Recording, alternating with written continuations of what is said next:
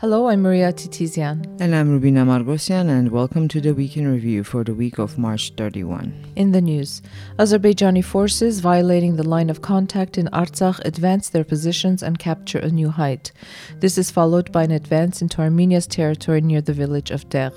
Azerbaijan's president proposes a meeting of the representatives of Azerbaijan and Artsakh in Baku. Stepanakert rejects the proposal. And the Lachin corridor continues to remain blockaded by Azerbaijan. For 110 days, the population of Artsakh has remained under siege. The blockade of the Lachin corridor has been ongoing for 110 days now. Over the weekend, on March 25, Azerbaijani armed forces violated the line of contact in the Shushi-Lisagor section and ensured a certain positional advancement in the territory of Artsakh. They captured a 2,054-meter height, approximately 2.9 kilometers northeast of Mount Saribaba, and proceeded with engineering work. This is fortification work on the site. Azerbaijan's defense ministry reported that its armed forces, quote, took appropriate control measures in order to prevent the use for illegal activities of unpaved roads north of the Lachin Road, as well as further escalation of the situation and potential provocations by the transportation of weapons and ammunition to the territories of Azerbaijan by Armenia. According to Baku, members of Armenian illegal armed organizations tried to dig trenches under the guise of agricultural work in the territory under the control of the Russian peacekeepers. The Azerbaijani Defense Ministry said that as a result of urgent measures taken by their units, the work was immediately stopped. Stepanakert stated that the false claim by the Azerbaijani side about the use of the Stepanakert-Khaybar-Lishen-Lisagor mountainous road for the purpose of transporting ammunition is just a pretext for their next aggressive and destructive actions. The authorities of Artsakh have stated several times that under the conditions of a blockade that started on December 12th, the mountain road was used for civilian and urgent communication between Stepanakert and the four communities or villages of the Shushi region by off-road vehicles, taking into account the very difficult and dangerous terrain. Russia's defense ministry also reported the incident, calling it a violation of the first point of the November 9th statement. According to the Russian side, Azerbaijan was informed of the requirements to comply with the provisions of the agreements, take measures to stop engineering work, and withdraw units of their armed forces to their previously occupied positions. Later, the NKR Info Center reported that after the positional advance of the Azerbaijani forces to one of the heights adjacent to that road, the Russian peacekeepers positioned themselves on the same height and are now in control of it, at the same time negotiating with the Azerbaijani side to ensure their retreat to their starting positions. So they're now roommates with the Azerbaijani forces. In a statement issued by Artsakh's foreign ministry, Stepanakert expressed its expectation that the Russian peacekeeping forces will take practical steps to eliminate the consequences of Azerbaijan's repeated violation of provisions of the November 9 trilateral statement, as well as to prevent any new possible violations. The Artsakh authorities also call on the international community to adopt a hard position to force Azerbaijan to return to the legal framework and implement its international obligations. 2 days after that incident, on March 27, Artsakh's defense army reported that Azerbaijani troops again tried to advance in the direction of one of the heights near the Stepanakert-Lisagor dirt road.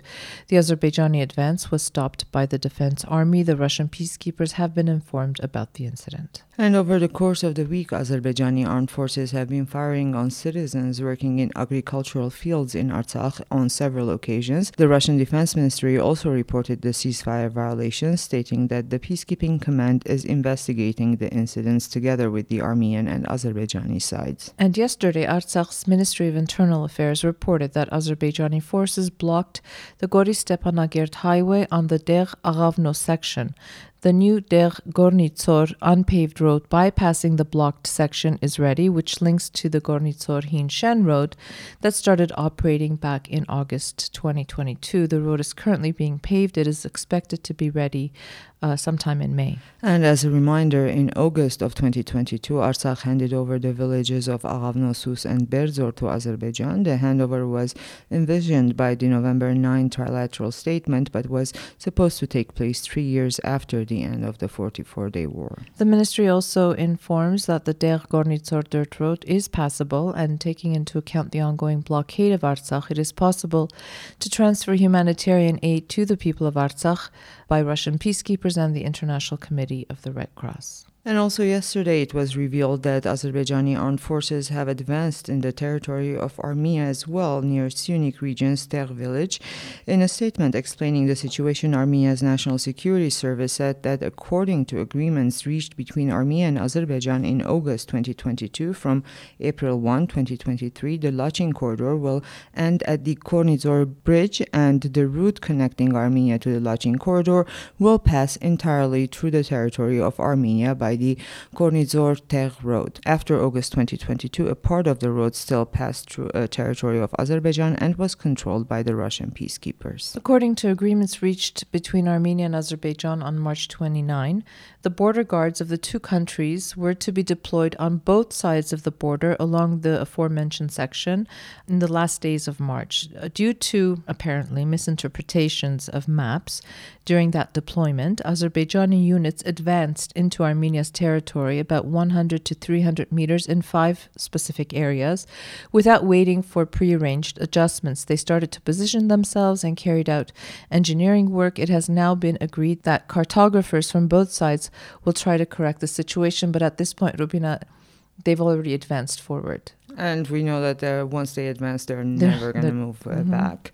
Well, the National Security Service also said that the Armenian side is approaching the situation with the logic of preventing a new escalation, and hopefully with a lot of patience, since no one knows what maps we're talking about, and this has been a subject of discussion for over 2 years now. The Armenian army did not have any positions in the area in question, according to the NSS, because positions are located on the nearby strategic heights and not on the borderline. The protection of that part of the border will be transferred to the border guard troops, according to the agreement mentioned above. And during yesterday's cabinet meeting, Prime Minister Nikol Pashinyan commented on the recent developments along the Lachin corridor and the Armenia-Azerbaijan border. The cabinet meeting took place before it was revealed that Azerbaijani troops had advanced into Armenia's territory. At least that's what we know. Pashinyan said that no change will take place in the Armenian positions after the opening of the Der Gornizor road, adding that the only difference will be that the border will be protected by border guards instead of the military units of the armed forces. Well, according to the Prime Minister, the change that takes place is as follows. From the same positions along the state border of the Republic of Armenia, the units of the Ministry of Defense will withdraw and units of border guard troops will be deployed in their places. Pashinyan also added that the same proposal was made to Azerbaijan as well, so that the same would happen on the Azerbaijani side. And I'm adding presumably. All right. Speaking about Azerbaijani advances in the Shushi-Lizagor section in Artsakh, Pashinyan once again reiterated the Armenian position that Baku's claim regarding transport of military equipment through the road this is what he called it, a propaganda lie, the purpose of which is to create legitimacy for a potential escalation. I consider it necessary to repeat again that Armenia is not carrying out military transports to Nagorno-Karabakh. Armenia does not have an army in Nagorno-Karabakh, the Prime Minister said. He went on to say that although Azerbaijan has rejected the proposals to send an international fact-finding mission to Nagorno-Karabakh to verify whether Armenia is transporting arms to Artsakh, the offer still stands from the Armenian side.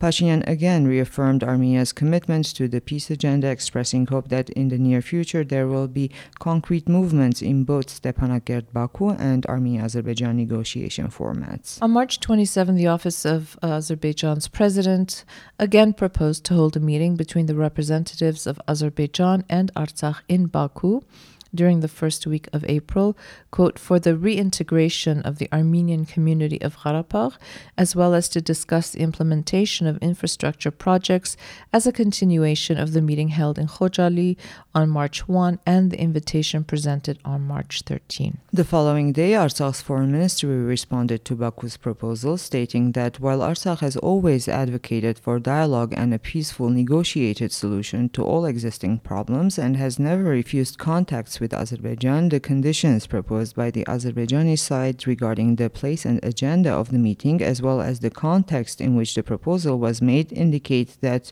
the goal of the Azerbaijani authorities is not to have genuine discussion on existing problems, but to disrupt a possible dialogue or to impose their own political agenda through coercion, blockade, creating unbearable living conditions, and the use of military force. The Artsakh authorities reaffirmed their readiness to meet with representatives of Azerbaijan through the mediation and at the deployment site of the command of the Russian peacekeeping mission to discuss issues of, ensuring the normal life of the people of Artsakh and the proper implementation by the parties of their obligations, in particular those related to the unimpeded functioning of the Lachin corridor.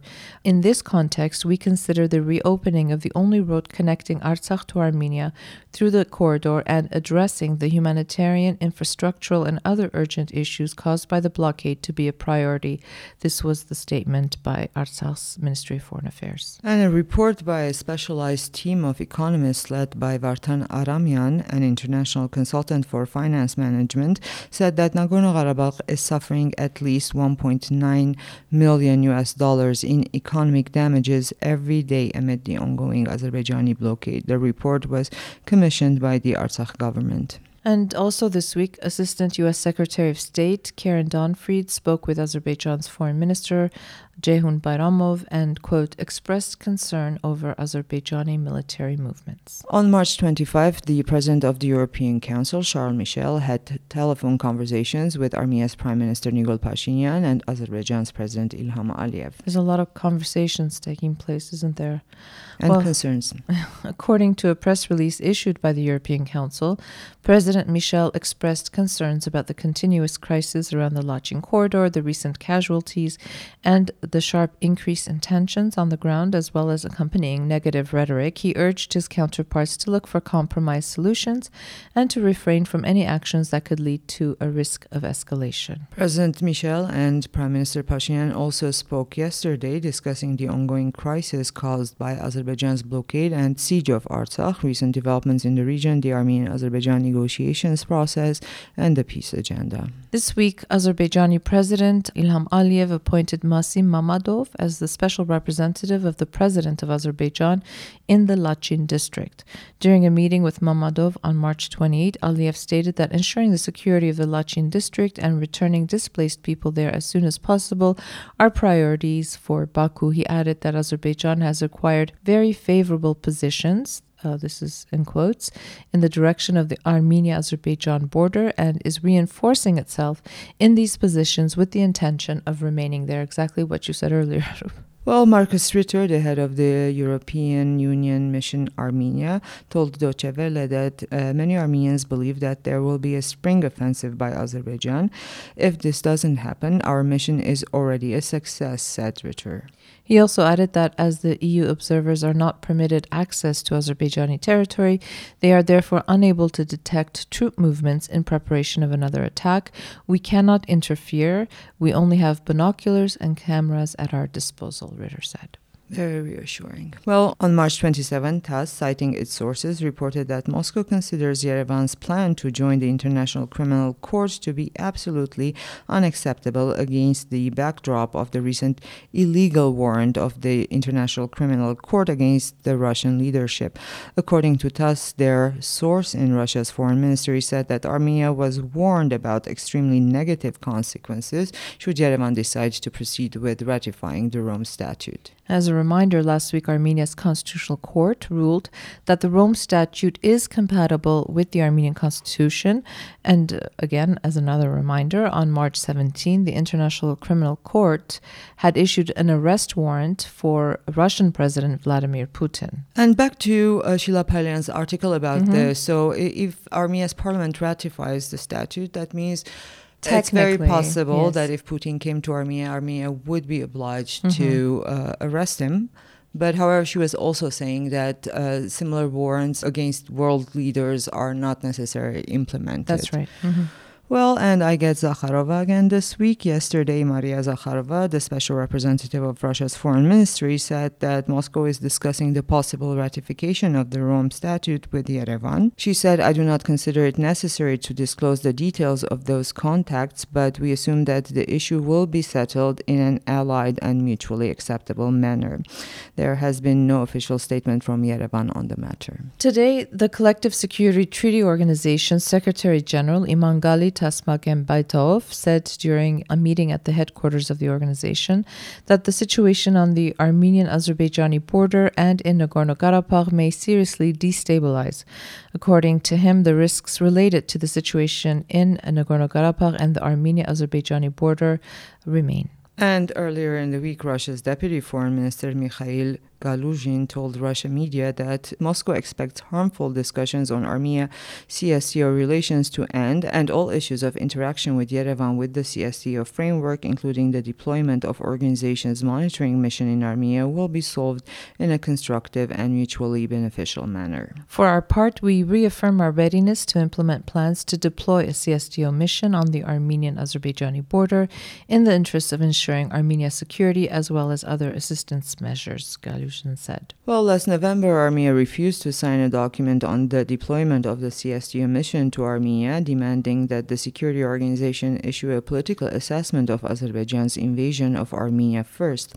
In January, Armenia canceled CSTO military drills on its territory, and in March, Yerevan turned down the position of CSTO Deputy Secretary General. Officially, Yerevan has announced on numerous occasions that Armenia is not planning on leaving CSTO, but the CSTO might leave Armenia. Amidst the diplomatic tension between Yerevan and Moscow, on March 28, the 16th regular session of Armenian-Russian Intergovernmental Commission on Military Technical Cooperation, they really love these long names, don't they, of these things, kicked off at the Armenian Defense Ministry. Armenia's Deputy Defense Minister, Garen Burutyan, emphasized the importance of strengthening and developing bilateral military technical relations between Russia and Armenia, expressing hope that during the session there will be effective discussions related to the prospects of cooperation. Armenian Prime Minister Nikol Pashinyan was invited to participate in the U.S. Summit for Democracy for the second time this year, which kicked off this week. This one was short, the name. Yes. Well, the two-day virtual summit aims to promote democratic governments around the world in the face of rising authoritarianism. Two of Armenia's neighbors, Azerbaijan and Turkey, and also Russia, were not participating. At the end of the plenary session of the Second Summit for Democracy, a declaration was adopted to which Armenia joined with a reservation. In one of the passages of the declaration, the leaders of the participating countries reiterated their firm resolve to support countries and people around the world that adhere to the values of freedom and democracy against direct or indirect attempts or threats to undermine them. They also recognize the fundamental principles of the UN Charter that all states shall refrain in their international relations from the threat or use of force against the territorial integrity or political independence of any. Well, the same passage goes on to reference Russia's invasion of Ukraine, deploring the dire human rights and humanitarian consequences of Russian aggression. Armenia's reservation to the passage is that this paragraph does not comprehensively reflect all conflicts and crises, does not address Azerbaijan's aggression against the sovereign territory of the Republic of Armenia and the occupation of certain parts of its sovereign territory. Armenia's Foreign Affairs Minister Arat Mirzoyan is in Malta on an official visit where he met his Maltese counterpart, Ian Bork, and the President of Malta, George Vella. Cooperation between the two states in a number of fields was discussed during those meetings. And Security Council Secretary Armen Grigoryan is visiting the Baltic states. So far, he has held meetings with high-ranking Latvian and Estonian officials in Riga and Tallinn. Armenia's bilateral relations with the three countries, Armenia-EU relations, the European mission in Armenia, as well as Armenia's security concerns, are on the agenda of discussions. This week, Artsak's law enforcement agencies detained two residents of Stepanakert on suspicions of spying for Azerbaijan. The investigative committee said they established contact with agents of the Azerbaijani intelligence agencies and regularly relayed classified information in exchange for money. Authorities said that the suspects conveyed information on Artsakh's economy, the security of citizens, the social programs in response to the blockade, the changes happening in the composition of the government, and presidential orders. The law enforcement agency did not mention how the suspects gained access to the classified information. Both suspects are charged with treason and are in pre-trial detention. Maybe this is like the treason cases are the most heartbreaking in a way, with everything that's going on and a constant state of crisis. Maybe this is one thing that we could have avoided. Indeed. During this week's cabinet meeting, Armenia's government adopted the bill on ratifying the agreement on military cooperation between the governments of Armenia and the Czech Republic. The agreement envisages cooperation in the training of specialists and technical personnel in educational institutions. On March 28, the Armenian embassy in Greece reported that Yerevan and Athens signed an agreement on military cooperation. The cooperation program includes joint training of special forces, exchange of experience in the use of anti-aircraft systems, military intelligence cooperation, etc. On March 25, the national football teams of Armenia and Turkey played their first match for the 2024 European qualifiers in Yerevan. The game ended with a score of 1-2 in favor of Turkey. The next match will take place in September in Turkey. The national teams of Armenia and Turkey also faced each other back in 2008 and 2009 for the 2010 World Cup qualifiers. The 2008 match kicked off the so-called football diplomacy aimed at normalizing relations between Armenia and Turkey. Back in 2008, Turkish President Abdullah Gül visited Yerevan to watch the match with then-President Serj Sargsyan. This time, Turkey was represented by the Minister of Sports and Culture. The day before the match, Armenia's Foreign Minister Mirzoyan told the Parliamentary Committee on Foreign Affairs that Armenia and Turkey are set to open the land border for third country citizens and diplomatic passport holders until the start of the tourist season. He added that Armenia is taking steps in this direction. And over the weekend, municipal elections were held in the town of Sisyan in Armenia's Syunik region and the town of Ani in the Shirak region. During both elections, the ruling Civil Contract Party received the majority of the votes. In Sisyan, it received 64% of the votes, and in Ani, 52%. And that's the kind of week it's been here in Armenia, in Artsakh, and the region. Thank you for listening. Have a safe and peaceful weekend, and we'll be back again next week.